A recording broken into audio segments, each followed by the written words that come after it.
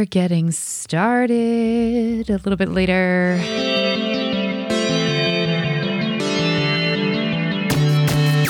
Oh, hey there, folks. You're listening to a bonus episode of Service from Hell, which is a podcast featuring people that are currently in customer service positions, or the lucky few that got out, and all of the good, bad, and infinitely irritating things that go along with that work. I'm actor and writer Kate Gaffney, and am going to be discussing something pretty unique today. I have been asked repeatedly by either people in my life or some listeners have asked, and just general conversations with people about the unemployment situation. And I've just heard also, unrelated to the podcast, casual conversations that people have been bold enough to have around me or with me or about me in regards to the extra $300 that is being given by the federal government, or should I say was being given out by states after the federal government provided it for them, in addition to people's baseline unemployment pay.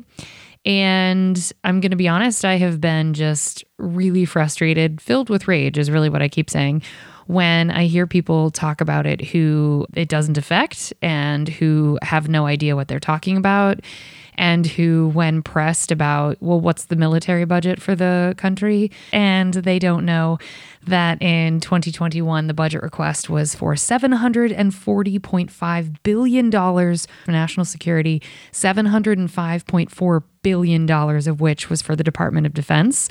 People don't know that. And when you want to have that conversation that I'm certainly not ready to have on this comedy podcast, and I don't think most people in my life are ready to have with me, but I find it to be maybe an unfair comparison, but it just, that's the thing that I think that when we're told what we should be outraged about, and it is very frustrating when people mention talking points to me, and I have discussed with other people who are on some sort of minimum wage job or were prior to the pandemic and now are on unemployment, how embarrassing it is for people to say terrible shit to us. And by the way, it's not embarrassing for us, it's embarrassing for y'all. Because when pressed with budgetary concerns, like I just mentioned, or any sort of fact checking, there's a lot of, about face, turn around, backtrack, I don't know, and uncomfortable conversations. And it just frustrates me. And I felt like it was really important to discuss this. And so this is going to be an enormously boring episode for people that don't like a bunch of facts. But if you normally listen to podcasts that actually fact check themselves and mention a lot of boring statistics, you're going to be right at home. So for all of my slew nerds that casually listen to this podcast, perk up, because you're about to get a bunch of math all up in your face, well, really your ears, and it's presented by me. Also, I wanted to mention that in the show notes, you are going to, because I am petty and annoying, but also don't want to misrepresent information ever, you're going to see a boatload of it'll be a sampling really of the links that I used to research this episode, because unlike most of the episodes in this very breezy, casual comedy podcast, I don't have to do much research. I get to just talk about funny people and talk with funny people about their life experience. And they really do the heavy lifting. I mean, if you pay attention to most podcasts, the host really doesn't have to do much. So not to brag, but I usually get to sit back and relax. And this was not one of those episodes. And I thought initially, as I've shared with some of the patrons on Patreon, I initially thought, well, I'm not going to have to do much work for this. I'll just put casual sort of quips and side notes and make, I don't know what you'd call them, like bullet point notes for myself. And then I started doing the rabbit hole deep dive of a lot of this research, and just, as I mentioned, became filled with rage. So I thought, well, I need to actually write this out. And so, as I have already warned you and will warn you again, this will probably be kind of boring if you don't like statistics, or if you yourself are frustrated and on the receiving end of some of these really uncomfortable and incredibly entitled unemployment conversations with people. This may arm you with some stats that you can just, casually bring up to ruin a dinner or whatever. But hey, you know what? If you want to make a big claim and you want to make a talking point to me, no problem. I welcome that. But I'm going to slap you in the face with some facts. And the problem is I won't speak up if I'm not at the ready with a bunch of facts that I can back up and cite sources for. And how often does that happen in casual conversation when you're sharing apps at Chili's? Like, you just don't I didn't think to bring my notebook with bullet points. I'm going to in the future, y'all. So get ready for some real unpleasant dinners with your girl because I've had it. I've had it. Okay, so that's the reason that this episode is being called the unemployment episode. The revolution is being televised. Probably just going to call it the unemployment episode, but the revolution is being televised. You are getting to see in real time. This is the positive side of social media, in my opinion, and the fact that there's so much content creation. You're getting to see in real time what it actually looks like when these numbers are broken down. So this episode should help you stop talking out of your ass. And if you're one of our lovely listeners, which I'm sure you are, that doesn't talk out of your ass and knows that unemployment matters and knows that most of us are not abusing the system, thank you. Please keep supporting us. And here are some facts to make you sound like a really educated asshole is what I'm going for. I really want more people to be mean to the people that just spout off bullshit. All right, let's get started.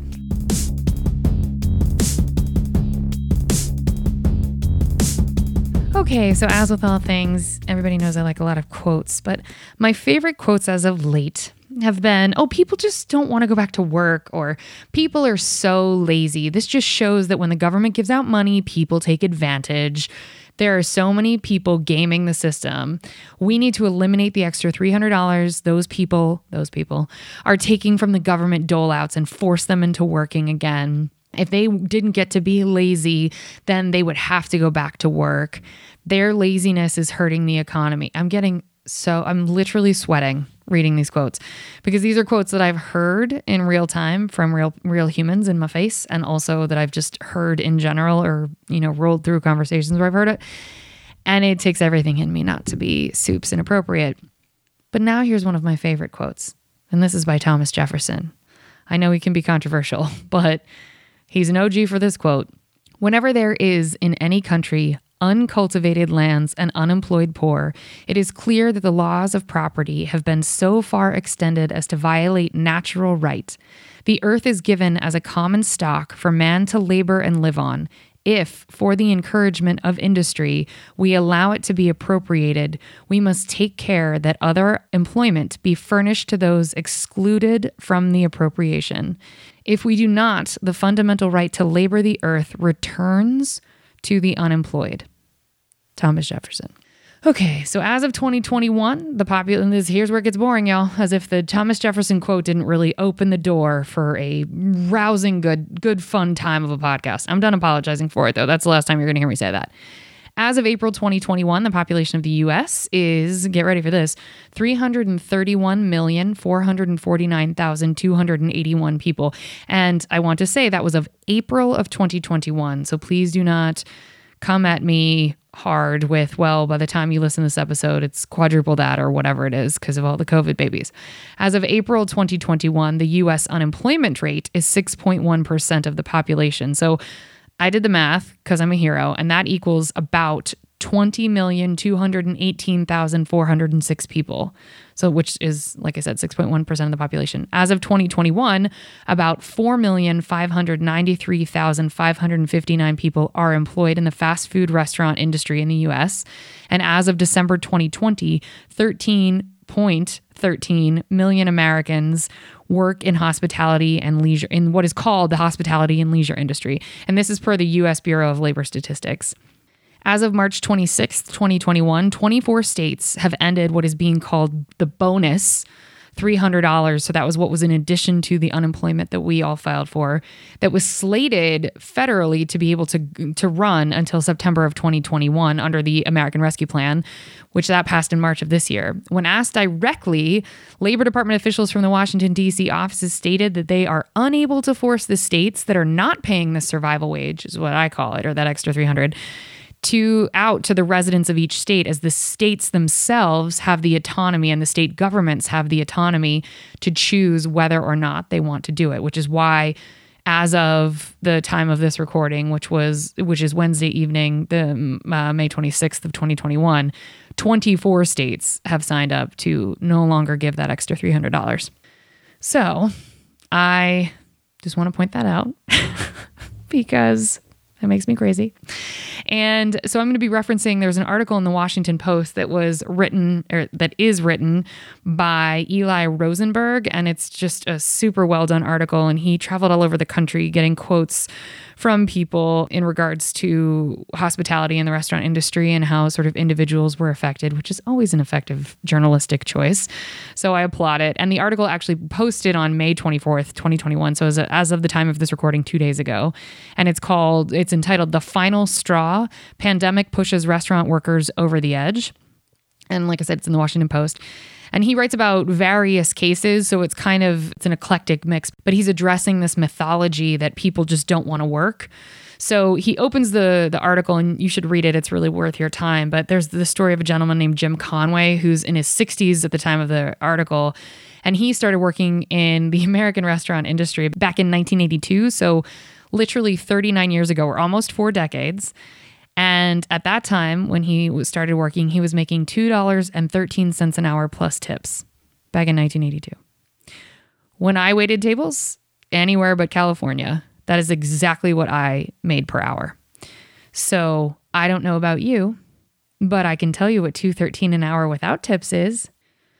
$2.13 an hour at an average of 35 hours per week, because something that is really fun is that a lot of these restaurants or a lot of areas of hospitality will only let you work around, I think it's 32 hours actually. I was being generous by 35 because they still want to count you as a part-time employee so that they don't have to offer you benefits. It's really great. So $2.13 an hour with a 35-hour week is about $74.55 a week, which is great. And then that equals out to $298.20 a month, which is an annual pre-tax. All of this is pre-tax. By the way, all of these numbers are going to be pre-tax. That leaves you with an annual salary of a whopping $3,578.40. Now, of course, people are going to tip because that's our culture. So, I mean, you don't have to just live on $3,000. Now, we're going to get into some super fun facts. So, I wanted to explain what was going on with our federal minimum wage. And I think it's important to note that in the history of minimum wage, in 1956, it was $1 an hour, which, I don't know, maybe houses were like $5. So that seems probably reasonable. In 1974, which is just shy of 20 years later, it went up to $2 whole an hour. So calm down, everybody. That's an enormous amount of money. In 1996, also almost 20 years later, it went all the way up to a whopping $4.75. Please don't spend it all in one place, but you could. Then in 2009, which is 13, right? Kate can't do math. Yeah, that's 13 years later. It went all the way up. Now that's faster progress to $7.25. That was in 2009. Well, that was the last time that the federal minimum wage was raised. 2009. Did you not hear me say it? I'll say it again. The last time the federal minimum wage in the United States was raised was in 2009, which is great. So, since we're going back to breaking down facts and the numbers, the average rent in 2021. Now, when I say these averages, if they are specific to a state, I do clarify that. So, average rent in the United States in 2021 is $1,610. So, $1,610 for a 1-bedroom. I don't know the dimensions of that 1-bedroom. Average healthcare costs in the United States as of 2021 are $495 a month.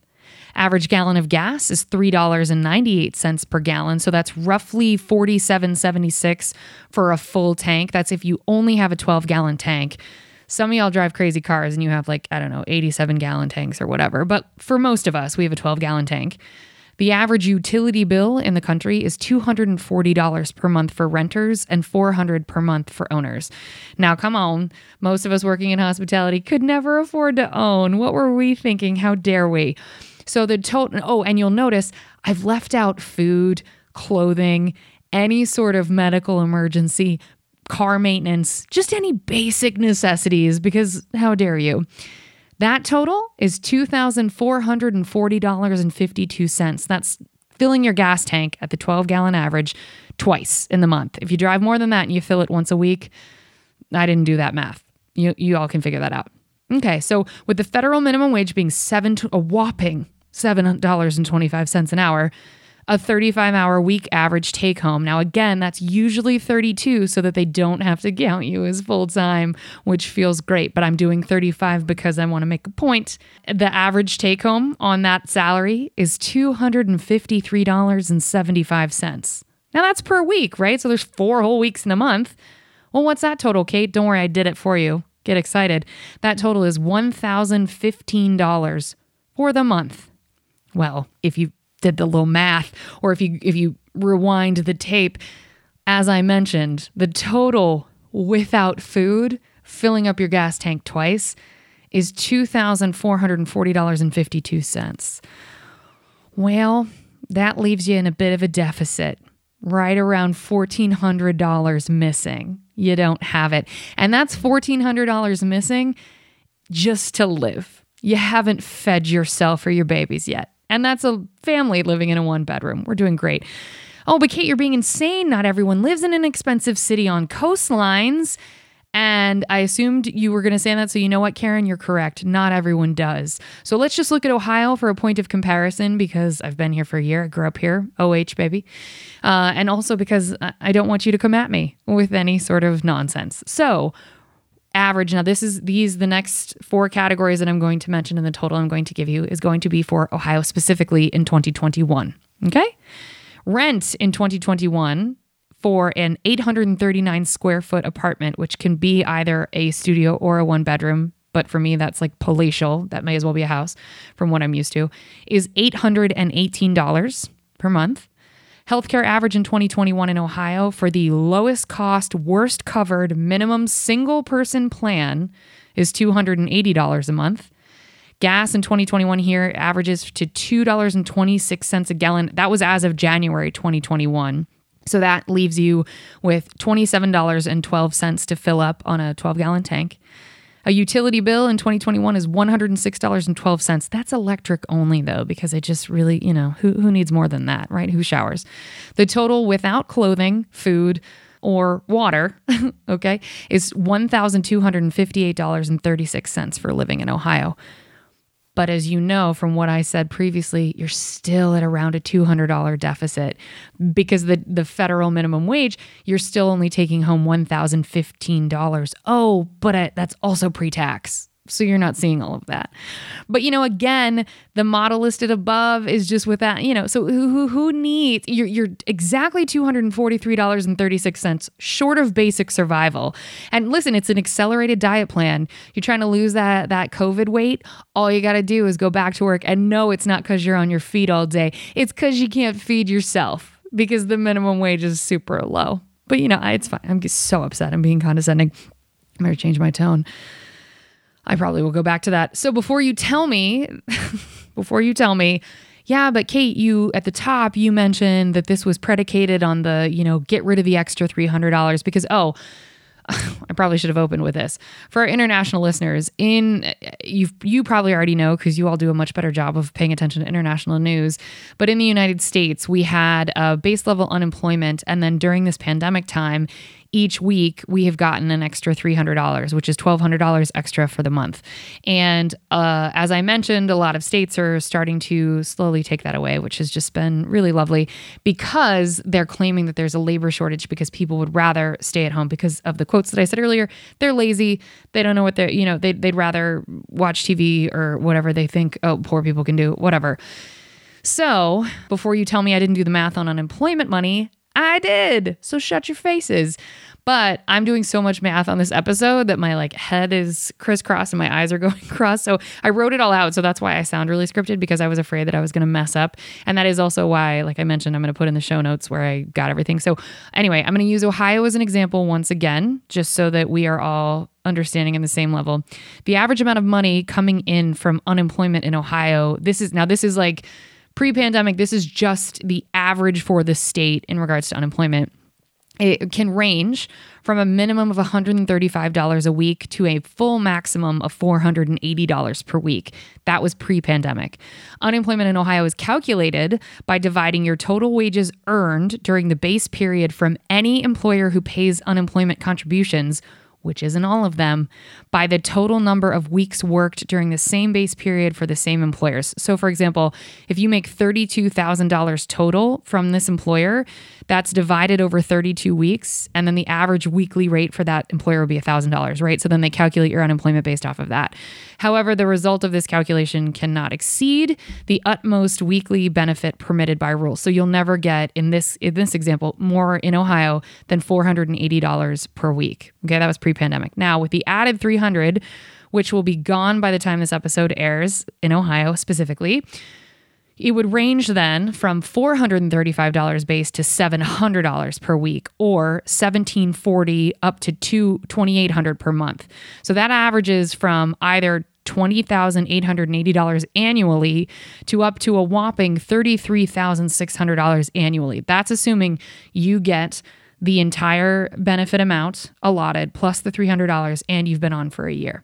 Without this extra $300 per week, that is if you are not getting the pandemic relief, it goes from the max you can get annually is $6,480, which don't spend that all in one place, up to $23,040 per year. How many listeners have I lost in the last 20 minutes of this episode? I think it's probably 20. I don't even know. I haven't edited it yet. I'm just like barfing in anger in real time.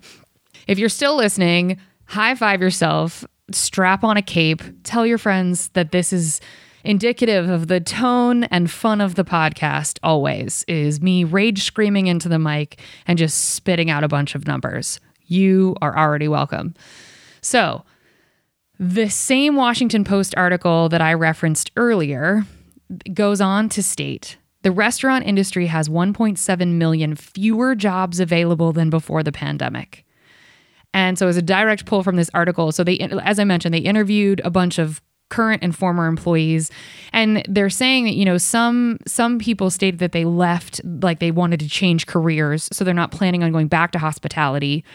Others said that the jobs didn't pay them enough to make ends meet, so that's why put themselves at risk now. But most people stated that the pandemic was, quote, an awakening of sorts. And they stated also, quote, realizing that long-held concerns about the industry were valid and compounded by the new health concerns. Forced to stop working or look for other jobs early on in the pandemic, many realized they had other options. The staffing issue was actually, this is a new paragraph and a new quote.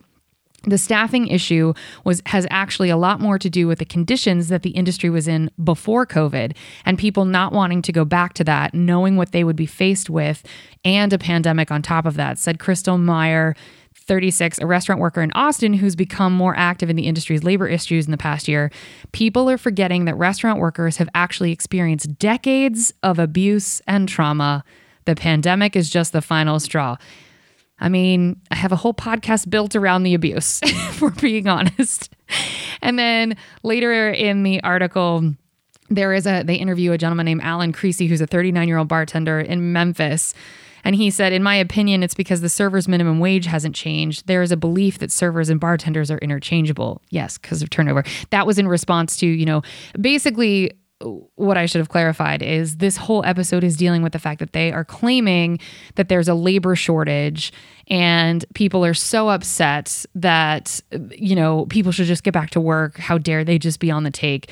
And so this article that was super well written in the Washington Post is talking about why people aren't going back. And it's not as black and white as people would rather Netflix and chill. It's more the things that have been listed above so succinctly. And there's a gentleman that's quoted in the article whose his quote I love the most, so I'm saving it as the last quote of the episode, but his name is Nathaniel Santiago, and he works at McDonald's in Florida. And he also said that low wages are playing a role because he also, God bless you, Nathaniel, had to move back in with his parents last year after losing his job because he was working in manufacturing. And then he ended up transitioning into McDonald's where he was making $11 an hour, which they did the math in this article, which is $1,760 per month for full-time work with no health care. And that's about $4 an hour below what's estimated to be a living wage for a single person with no children in that specific area. So, and when we say a livable wage, by the way, I just want to clarify that means you are meeting the basic standards of living. Like no frills. Doesn't mean vacation. Doesn't mean new shoes every time you want them. And not, we are greedy. I don't want to get into the nuance of this country and all the things that need to change with capitalism, but I just want to point out this argument is so invalid and it makes me so frustrated of this take away the $300. Bitch, have you worked a job like that before? Have you ever worked a minimum wage job? And if you had, were you married? Did you have somebody else helping you out? Were you living with your parents? And I'm not throwing stones because I can live on unemployment because I am.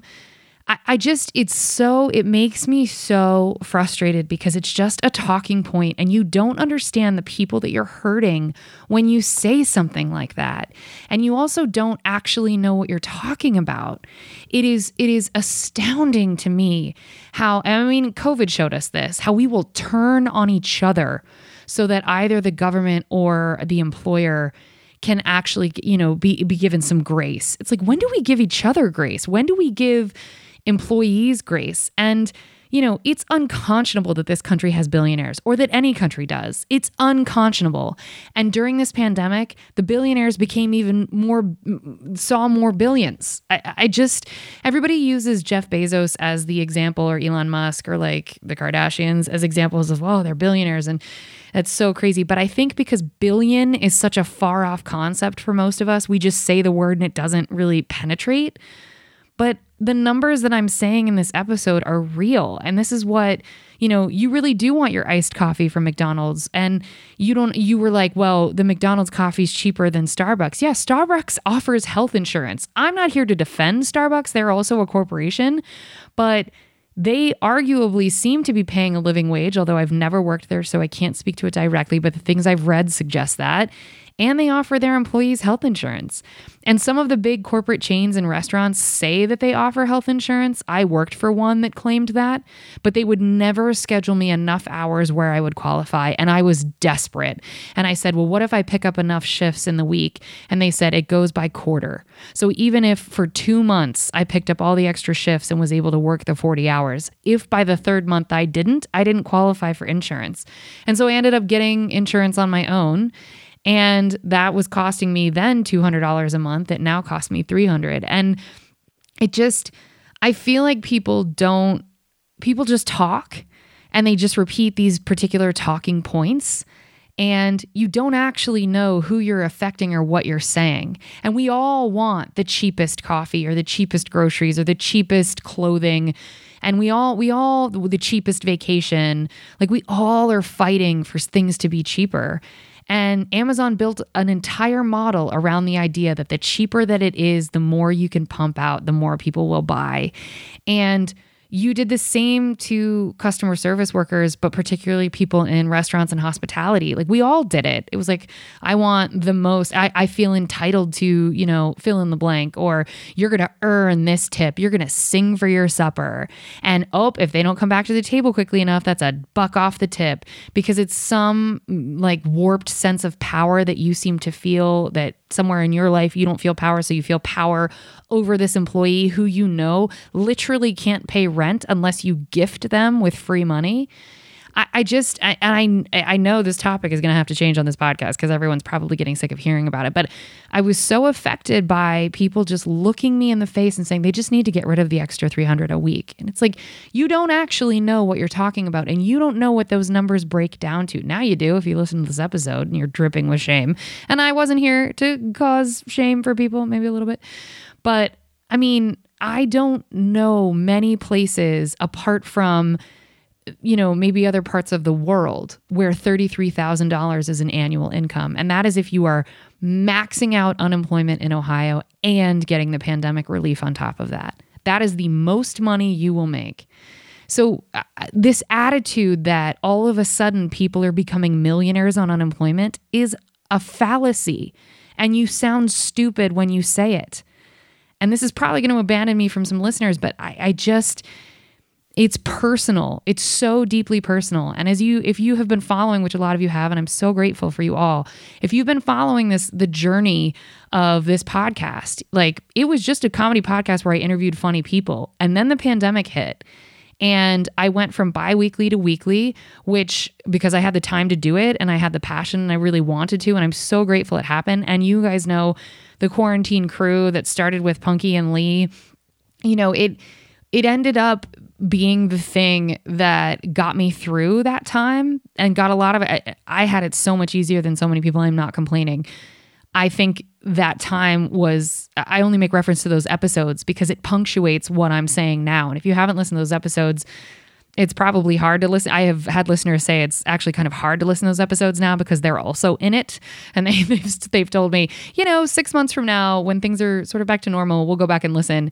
But those episodes are also chaos. I'm only referencing them because we break down in real time what it was like to find out you lost everything overnight.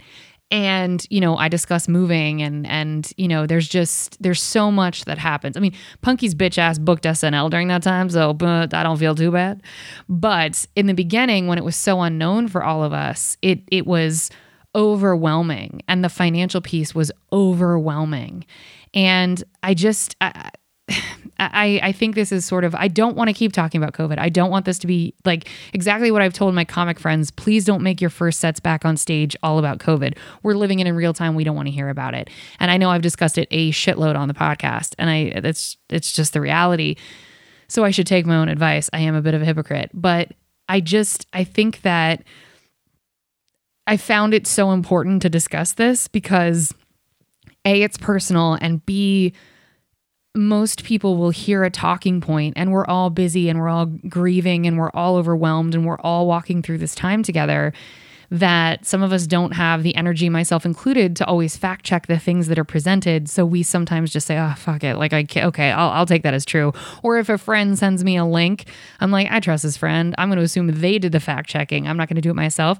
I'm super guilty of that. So I'm not like in an ivory tower in this setting, but I am someone that is directly, repeatedly, and weekly affected by the financial anxiety that comes from this whole time and not knowing. And the thought of that extra $300 going away is overwhelmingly scary. And I don't have rent. I cannot imagine for my friends that are still in LA and trying to cobble together some sort of living and have had to try and do it this whole time, which God love them. I do not know how any of y'all listening in LA right now who were in my same situation, I don't know how one of you survived this time, paid rent, did anything. I don't know how you all did it. And probably some of you, I don't want to know. No judgment.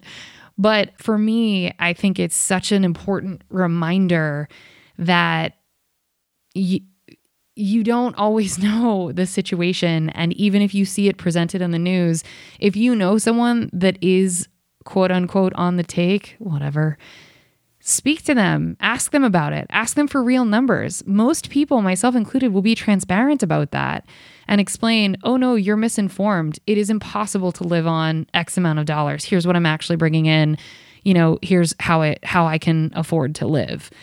And I wanted to spend time clarifying this. And God bless Eli. I think it's Rosenberg. I know I said it at the top of the episode. Now I can't find where I wrote it. But God bless Eli, who wrote that article for the Washington Post, because it humanized it a bit. And I was super grateful that he was able to gather some sort of face for it. It is Eli Rosenberg. And humanize this experience because, as is mentioned in the article, the abuse that we all walk through, that we choose to walk through for, an adjustable schedule for those of us who are in the arts, or a nighttime schedule also for those of us in the arts, the things we will tolerate because it's fast cash and it's tips and it's immediate is wildly different than what COVID sort of opened our eyes to. And taking this much time off, it was, I think, a lot of, as the article states, a lot of awakenings happened where it was the thought of co-signing on your own abuse again becomes too much. And it's literally just because of the power dynamic of a tip. I mean, I jokingly, as one of the questions in the regular podcast, I have a question that's, have you ever told a customer to fuck off? And the question's funny and it's meant to be lighthearted and whatever. But what I really am doing is selfishly trying to get some, sort of live vicariously through the person who actually did stand up for themselves. If you all listen to Christopher Plackett's recent episode where he dropped a full-on Mott's apple juice, case of apple juice on a woman's table because she waited for, he said, 5-10 minutes to get an apple juice, and he was slammed, and it was obvious he was slammed. And so she called the manager over and said, this is atrocious. I can't wait this long. So God bless him. But when he told that story, I was like, hell yes, give me some of that energy. Yes, please. So that is why that question's in there. But it's only because the abuse has been normalized. And I have an episode that I recorded that I keep referencing that I swear I'm going to release at some point.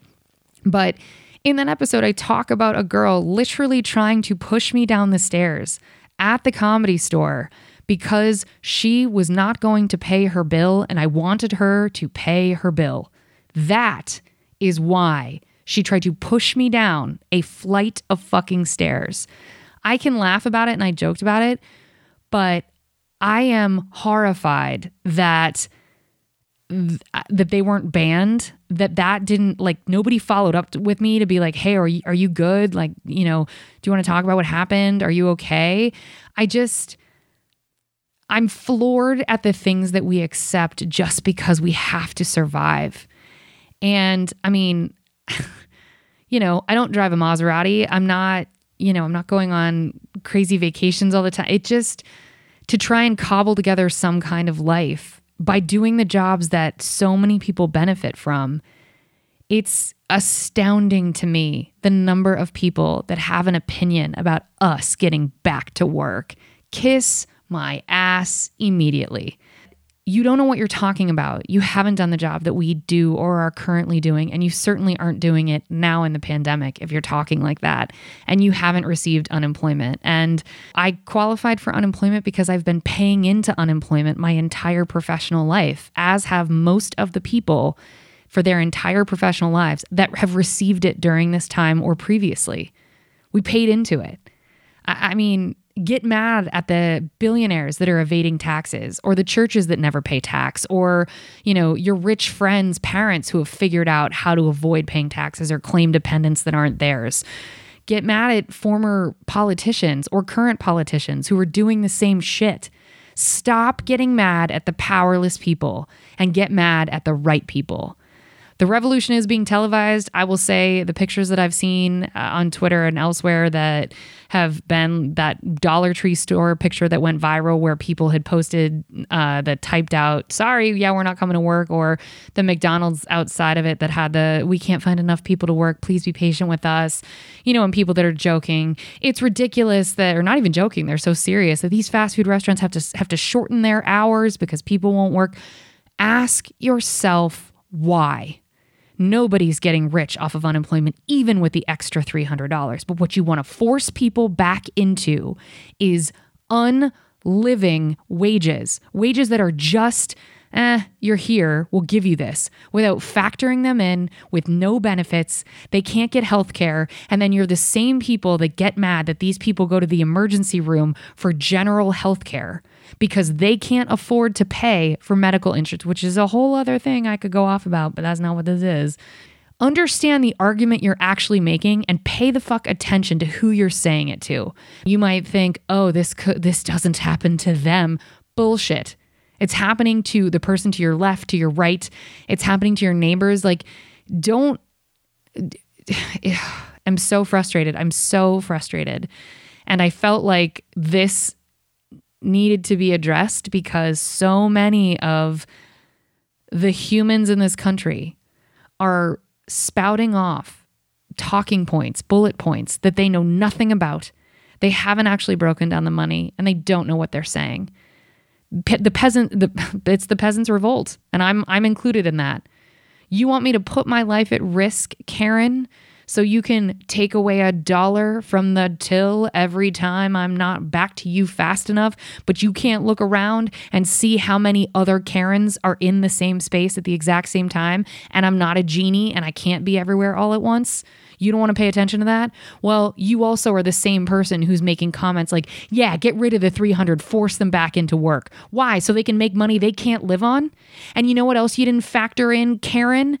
Is that a lot of the places that had arranged to be able to, I don't know, watch these people's children whilst they went to work for $7.25 an hour have either closed, or if they had arrangements with their parents or other people, those people might have died from COVID. How dare you tell other people how they're supposed to be living when you're in your ivory tower? How dare you? And don't do it. If you don't know what you're talking about, shut up and listen. Ask. Because I'm telling you, it's people around you you didn't even know were affected by this. Over and above the people, the millions of people that have been buried during this time, who are dead, full stop. Over and above them. Maybe pay attention to the fact that the person that was serving you coffee at McDonald's that you got pissed at because they added sugar when you ordered it black. Maybe you should pay attention as to why the turnover rate is so high and why so few people don't want to spend 32 to 35 hours a week somewhere just to be $1,000 short every month and not have an ounce of food in their bellies. This is normally something that I would not have brought up, but I've heard it so many times, and I hope to in the future with this podcast. I really do hope to not have any more episodes where I have to scream and be mean, but I don't know. We showed our whole ass as a world, but certainly as a country. We showed our entire ass during this time. And if you are one of those people that is about to go back to a restaurant and snap your fingers and demand the best service and be, I want another, fill in my water cups, blah, blah, blah, really take a hard look at yourself. Because a lot of these people that are gonna be waiting on you, a lot of them, their place may have stayed open during this time, or opened early, or opened before they were fully vaccinated, or opened when it was still super risky. And the demands that you put on another human, look in the mirror, do the inner work, do your work, look at you before you start letting everybody else try and fix it for you or demanding that they do. Because often y'all turn to customer service workers and want them to fix it for you. No, pay someone from your exorbitant salary that is not unemployment. Pay someone $125 an hour for the pleasure to listen to you and help you fix it. You are entitled to their help because you paid for it. Thank you all so much for listening. I am filled with rage. I'm hoarse. I've recorded a lot today, but I'm really grateful that you all listened. If you listened all the way to the end, you found out it was a lot less math and a lot more screaming than you anticipated. As I've continued to mention, but I just want to mention one more time, in the show notes, you will see links to the articles that helped inform these stats and the numbers that I got together. And if you can find somewhere that fact checks me on any of this stuff, you always know that you can email me or email the podcast at servicefromhellpodcast@gmail.com, and it will get to me. And if you want more screaming bonus content, you can always find us on Patreon at patreon.com/thekgaffney. And dear God, remember, during this time, as things start to open back up and comedy's back and live events are back and we're all just having the best, most ridiculous time, if you can't afford to tip, stay the fuck home, because no one has the capacity to deal with your bullshit. Oh, you don't like a tipped system? Change the federal minimum wage to something people can live on. And if you can't change the federal minimum wage, if you have a business, pay your employees. Because to end this episode, I'm going to read a handful of tweets because I'm unoriginal. I don't care. I know Robert Reich is a very controversial Twitter personality, but I find his tweets good. And if you're going to cancel me for that, I haven't done a deep dive. I've only paid attention to his labor stuff. So if it turns out he's racist and terrible, I will retroactively edit him out of this episode. But there are a couple tweets that I want to read of his. He said, Reminder, if wages had kept pace with productivity gains since 1968, the current minimum wage would be more than $24 an hour. 15 is the floor, not the ceiling, of what working people deserve. He then went on to say, because MSNBC had posted, after raising employee wages to $15 an hour, Clavari's ice cream parlor in Pittsburgh received well over 1,000 applications for job openings. And Robert said, there is no labor shortage. There's a living wage shortage. When you pay people what they're worth, they'll want to work for you. And again, 15 is the baseline. And Mother Jones had said McDonald's workers are striking for a $15 minimum wage. We supported McDonald's through the pandemic, they said, and now you need to pay us enough to support our families and our communities. That's right, Mother Jones.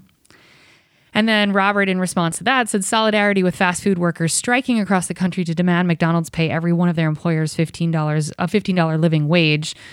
I urge you, don't cross the picket line. Stand against starvation wages everywhere. It's literal starvation wages. I explained it in this episode. And another tweet from L. Trotsky 21 said, I went out and surveyed my town for worker shortages. Jobs paying $30 an hour or more, no shortage. 25 to 30 an hour, no shortage. 20 to 25 an hour, no shortage. 15 to 20 an hour, a couple help wanted signs. Jobs paying less than 15 an hour, shortage. If only there were a solution, folks. And then the thing that's getting a lot of heat. Well, I have two more, but the thing that's getting a lot of heat right now is Steak 48 I think it's in New York. It's some like fancy restaurant. And they're claiming that they're going to charge a minimum of $100 per person when you go there. And so Kate, her name is Skylar, 1973. KT is her Twitter handle or her Twitter name. I can't read it. I'm so sorry. It's Slayer 1973. Anyway, she wrote, so if Steak 48 is going to change the minimum to $100 per person, then does this mean they will be raising wages for employees too? And someone named Stonsky or MD Coach 21 said that's exactly what Steak 48 just did. People come in and only spend $40 to $50 means you're only getting $8 to $10 in tips. You have a table with a $200 to $300 check tab, then guess what? Bigger check typically means a bigger tip. Then finally, Dan Price, who is a CEO who dropped his CEO salary so that he could pay his employees a living benefit and has been featured on everything. And he's a delight. Maybe I would be wrong, but I don't think this dude's controversial. But he tweeted, restaurant workers have had a minimum wage of $2.13 plus tips in 1991. Restaurant workers have a minimum wage of $2.13 plus tips today. In 1991, average rent was $600 a month. Now it's $1,600. I don't know, but this might be part of the explanation for why restaurants can't find servers. And then he said, chain restaurants, we've tried everything to get workers, dirt wages, no benefits, work schedules that are wildly inconsistent, but you can get a free appetizer. What more can we do? Because Applebee's is offering this thing called Apps for Apps. And it's a free appetizer that you can get when you fill out an application to work there. Now, I understand. I get it, right? I get what the incentive is. But healthcare is great. So is a living wage. I mean, if you want to pay attention to anything, if you want to ignore everything else I've said, if you've made it this far, God bless you. If you want to ignore everything else I've said, all you need to pay attention to is the hoops that these places are jumping through to avoid paying people a living wage. I don't want cheese sticks. I want to know what the pain in my fucking side is without having to Google it and think I can just push it in if it's a hernia. I don't have a hernia, but you see what I mean. So, folks, that's this this is another one of probably many rage-filled episodes of this podcast. And this went a lot longer than I thought I was going to talk, but I have some feelings. And if you've made it this far, thank you for listening. Please tell your friends that it's not always just me screaming. And please pay attention to your friends in all aspects of life. We can just stand to be kinder to one another, but that feels too general and that's too easy to just write off as a platitude. Pay attention to your friends that work in customer service, especially as they go back during this time. I have asked my friends that are back in restaurants, have tips been better? Has treatment been better? And I've gotten a resounding it's worse. That isn't always true, but we're doing averages on this podcast. And the majority that I have heard is that it has been worse because people's fuses are shorter and their expectations are greater because they got all of this time out of the restaurant and bar culture, and they thought you did too. And a lot of my friends did not. I did, but a lot of my friends did not. So anyway, folks, that's going to do it for this episode. Thank you so much for listening. If you want to help us out here at Service from Hell, please rate, review, subscribe, tell your friends, remind them this is not an always occurrence, and send us an email with your receipts at servicefromhellpodcast@gmail.com. We'd love to hear from you. And as I always say, but is what rings true more now so than ever? Remember, if you can't afford to tip, you can't afford to go out, so don't be garbage and be good to people. It's easier that way, because it is. And show some people some kindness right now, y'all. You need it. They need it. Nobody's making money they can survive on. And finally, the last thing I'll say about unemployment is you might want to consider that for the first time in a lot of people's lives who have worked in customer service for the entirety of their lives, they made a sort of living wage. Sort of. They got a taste of what removing that stress of having to have 4 jobs actually feels like. And they thought, this might be a better quality of life. So that could be why people have not only left the industry, but are also having a hard time swallowing going back to a setting that required them to work 4 jobs, never see their families, and trade childcare so that they could afford to just barely make rent. I'm probably not done preaching, but that's it for this episode. Thank you so much for listening, folks. Good night.